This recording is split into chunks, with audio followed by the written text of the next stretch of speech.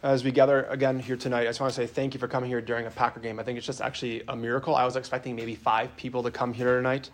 And I just think it's really interesting how Jesus says, make friends with dishonest wealth. And the only thing I could think of, what would make sense with that is, could you imagine, a Bears fan and a Packers fan actually being friends? It's always one of those impossible things. I don't understand how you could really be a Bears fan. It's just kind of one of those things that goes through my head. You keep losing. You have a quarterback every, 4 games, and you think it's going to work. It's just be a Packer fan and do it right? So I just want to say just, it's these impossibilities, but the Lord speaks to us in truth, and that's how I heard it. Or just imagine maybe a Brewers fan being a friend with a Cubs fan. It's just not going to work. It's like oil and water, so why even try? And he's talking about making friends with dishonest wealth. What is he talking about? Because sometimes it doesn't make much sense, but Jesus challenged us to look at things honestly, just to be real with him, with how much we trust him. So the whole homily today is about trust. He says a person who is trustworthy in very small matters is also trustworthy in great ones, and the person who is dishonest in very small matters is also dishonest in great ones. That's logical. I get that. I remember just reflecting on this, how my parents, how they raised me. And when I was growing up, I just loved chocolate chip cookies. And I'm going to talk about food today, so if I make you hungry, I apologize. But when I watched my mom when I was 2 or 3 years old making chocolate chip cookies, I really just enjoyed eating the cookie dough. It was my favorite thing to do. But then eventually, I wanted to learn how to make the cookies myself, right? So what my mom would do is she'd put a chair right up to the countertop, and she'd stand behind me and take the measuring cup and say, "This is brown sugar." And then we'd put her hand into the brown sugar, and she would take a butter knife and just smooth it off and put, the butter and the brown sugar together, because you don't mix everything at once. But she would stay behind me so I wouldn't fall off, because I fell off quite often because I get distracted. But she would just teach me how to make those little advances, and eventually I could make my own cookies.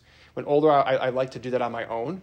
Well, except for one time. I don't know if you've ever been to the mall where they have the cookie shop, and you walk past it and you smell it, and it's almost like when you go to the Chinese food place, they say, "Yummy, yummy chicken," and you got to go get the food.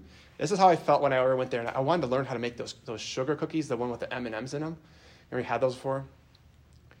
But I thought it'd be a good idea to try to make sugar cookies one time with Skittles. Now, not the best idea I ever had in my life. It didn't work so well. I lost my baking privileges for a little bit because my mom's "This tastes like toothpaste," But then she gave me privilege back and said, "Just stick to chocolate chip cookies. It works fine. Don't change the recipe." But it was the same for my dad. He liked his thing to do to get us out of bed to go to mass on Sundays was actually to play awful old country music, which I like country now, but then I didn't. And then he'd also make pancakes, and it would just smell amazing. And it would get me out of bed, and I would just go watch him make pancakes, and he would say, this is really dangerous, so don't touch the skillet because it can really burn you. But then he'd eventually teach me how to use the hand mixer and how to hold the bowl, and he'd do the same thing my mom did, stand right behind me to make sure I didn't fall off. But he'd teach me the dangers and say, this can really hurt you. And a few times, once I started doing it myself, I made a mess, and he took the privilege away, and I didn't clean up, and he said, you can't make pancakes anymore. You're making a mess, but you're not cleaning up after yourself. But one day I had this genius idea to actually add a pinch of cinnamon to the pancakes, and the aroma in the house was the best, and everyone thought I was a genius. And my older brothers and sisters got out of bed, and they knew how much they wanted to have pancakes because they always wanted me to make them from now on. And as the youngest in my family, I really loved that because they just made fun of me like crazy when I was a kid. But in essence, responsibility was given to me, but a few times it was taken away. Just to push the point further, Jesus challenges us, and he says, no servant can serve 2 masters. He will either hate one and love the other, or be devoted to one and despise the other. You cannot serve both God and mammon. I hear what he's saying, but I don't know what mammon is. So I looked it up, and mammon is actually serving money, wealth. You have a disorder towards wealth, and you can even turn to greed. And maybe just ask yourself right now, how many of your decisions that you make day to day are based on how much money you do have or you don't have? Either to get more money or not having enough money. Maybe just even ask yourself, have I ever skipped mass to go to work on Sunday out of fear of not having enough money or thinking I need more money? Jesus cuts to the heart of a lot of us to see if we really trust him. And one way of saying, if you say, no, I do trust Jesus, I do, then I would say, go to someone you trust and show them your bank statement. Like, does your money really say that you trust him? Or like, is your money going towards material items? And I'm not saying material items are bad. Is it going towards alcohol, food, or even useless hobbies that maybe in 100 years no one will even care about, or 1,000 years it won't make a difference, but you think is important? If you spend a lot of money on Fortnite, I'm just saying, like, just quit now. Like, it's just a waste of time, right? Or is it just clear that Jesus is king, like he's really Lord, that he's in control and you trust him, that he's your master? He's the one who, as we said last week, left the 99 and came just after you, just for you, by name. And again, he's the one also who gave you the talent to make the money. So it's just a response to say, thank you, Lord, how can I use that money wisely? And the more you entrust your financial life to Jesus, another thing is that it's the more he's going to bless you. The truth is that you can't outdo God in generosity. Sometimes we think we can, and it's always a choice. It's always a decision. And that's, again, what we're talking about virtues right now in this series we're doing called Cheat Coding College, because a lot of us, we've just done things that are not so hot. They're not good decisions, right? Like me trying to make Skittle cookies. Don't ever do it. But virtues help us live what we call integrated lives. Cheat Coding College is just looking at different ways to not make it so hard. Like the Lord's given us virtues, choices to make, and like we've looked at prudence. So prudence is, look at where I'm going, asking the question, is this really worth it? I wish I would have asked that question when I made Skittle cookies, right? Justice says to love people and use things. We talked about last week how, sin just, we love things and we use people. But today we're going to look at the cardinal virtue of temperance, also known as moderation. And this is like a really, really humbling virtue. Because a lot of us, because we're prideful and we haven't had any formation, what happens is we live disintegrated lives. A disintegrated life sounds like this, interiorly. Life is just a bunch of hoops to jump through. I just got to check these boxes and I'll be done out of school in 4 or 5 years, or for those of us who are special, 8 years, right, or 7 years. But the virtue of temperance actually changes your interior dialogue to sound like, instead of saying, I have to do these things, it begins to sound like, I get to. My interior dialogue actually sounds more healthy, and so instead of saying, like, I have to go to class, I have to go to practice, I have to go to this meeting, I have to go to that meeting, it's now through understanding what integrated life looks like, it's I get to. Like, I actually get to go to Mass. I actually get to go to Bible study. I get to work out.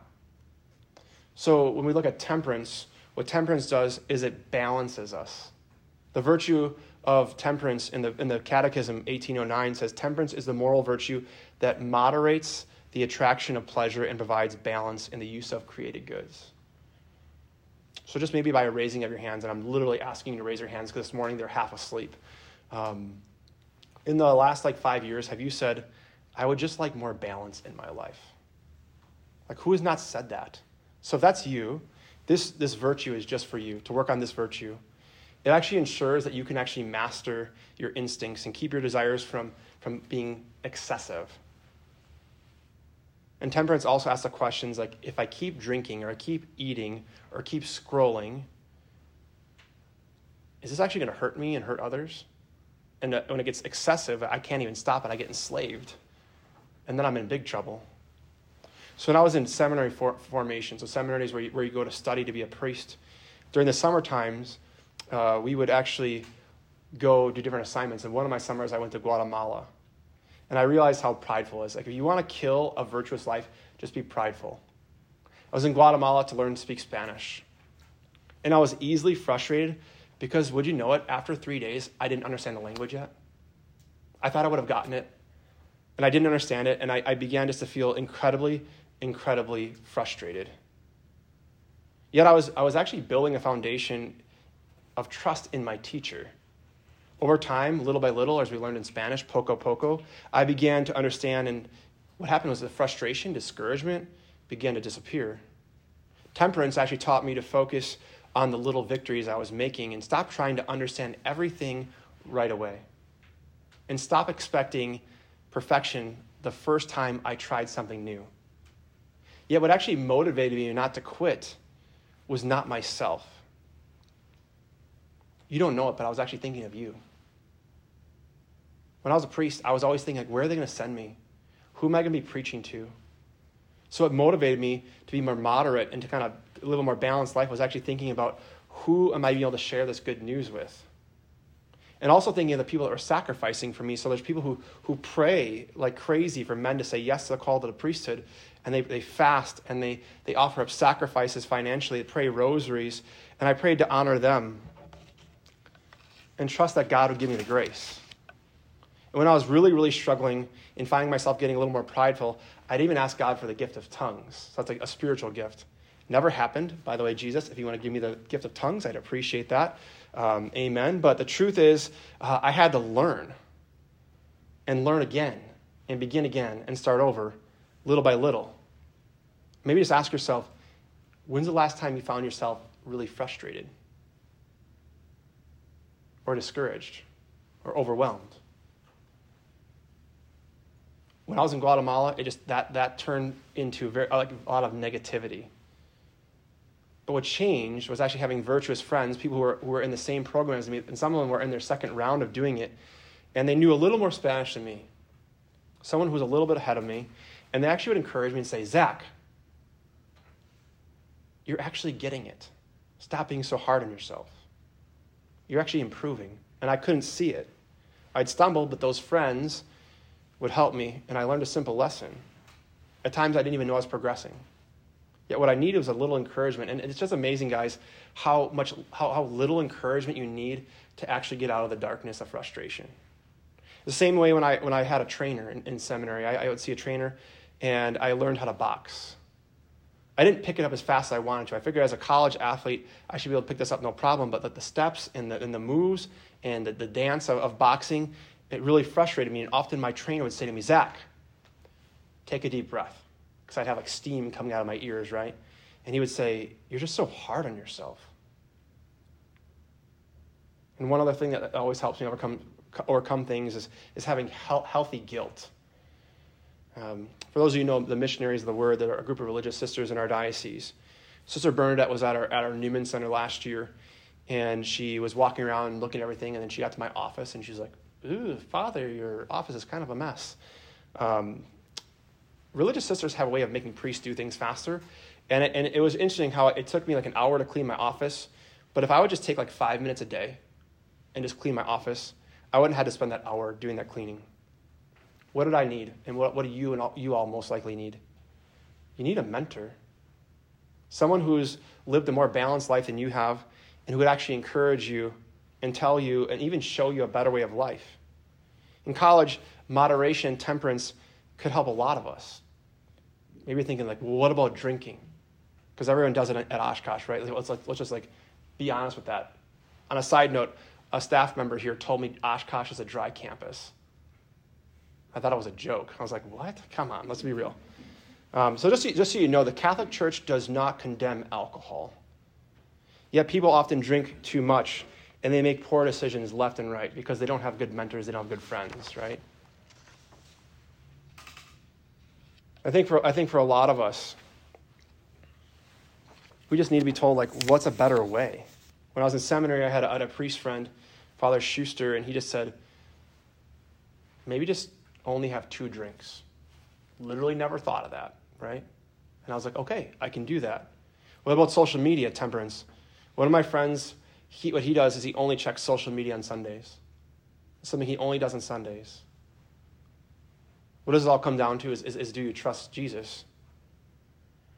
Then what is needed is temperance, but a whole lot of patience. We all need to be patient with ourselves and with others. And the thing is, Jesus will never rush you. He's always inviting you to a deeper sense of holiness in him. But the thing about virtues is that those are things you can work on. You can actually work on those things.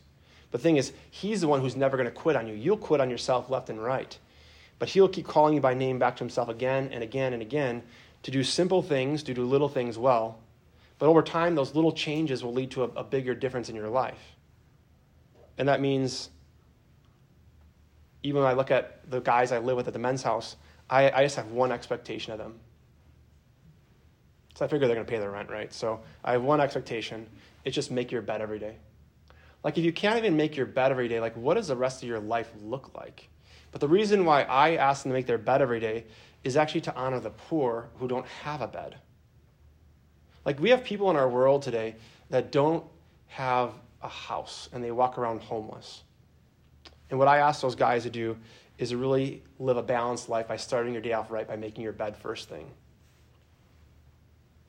Jesus is saying, like, do you trust me? The person who is trustworthy in very small matters, says Jesus, is also trustworthy in great ones. Like, if you can't make your bed, like, I don't know what I can do with you, right? Why can't you just start? Why not start there? He also says no servant can serve two masters. You'll either hate one and love the other, or you'll despise one and honor the other. Again, mammon is a disordered desire for wealth. And you and I need to know that Jesus cuts right to the heart because he sees potential in us. So this week, and every week I've been giving you a challenge. This week's challenge is very small, but I think it's going to help you find more balance. One thing that's very popular at the Newman Center, I'll give you a copy as you leave today, is the Litany of Trust. And I want to challenge you to pray it at least once a day. Like, if you can't do it once a day, like, your life needs a little help, right? Like, maybe think of praying it first thing when you wake up, or before you go to bed, or maybe before you take an exam, before you go to practice, before you go to Bible study, or even when you're straight up tempted to sin or do something really stupid, or immoderate, as we'd say.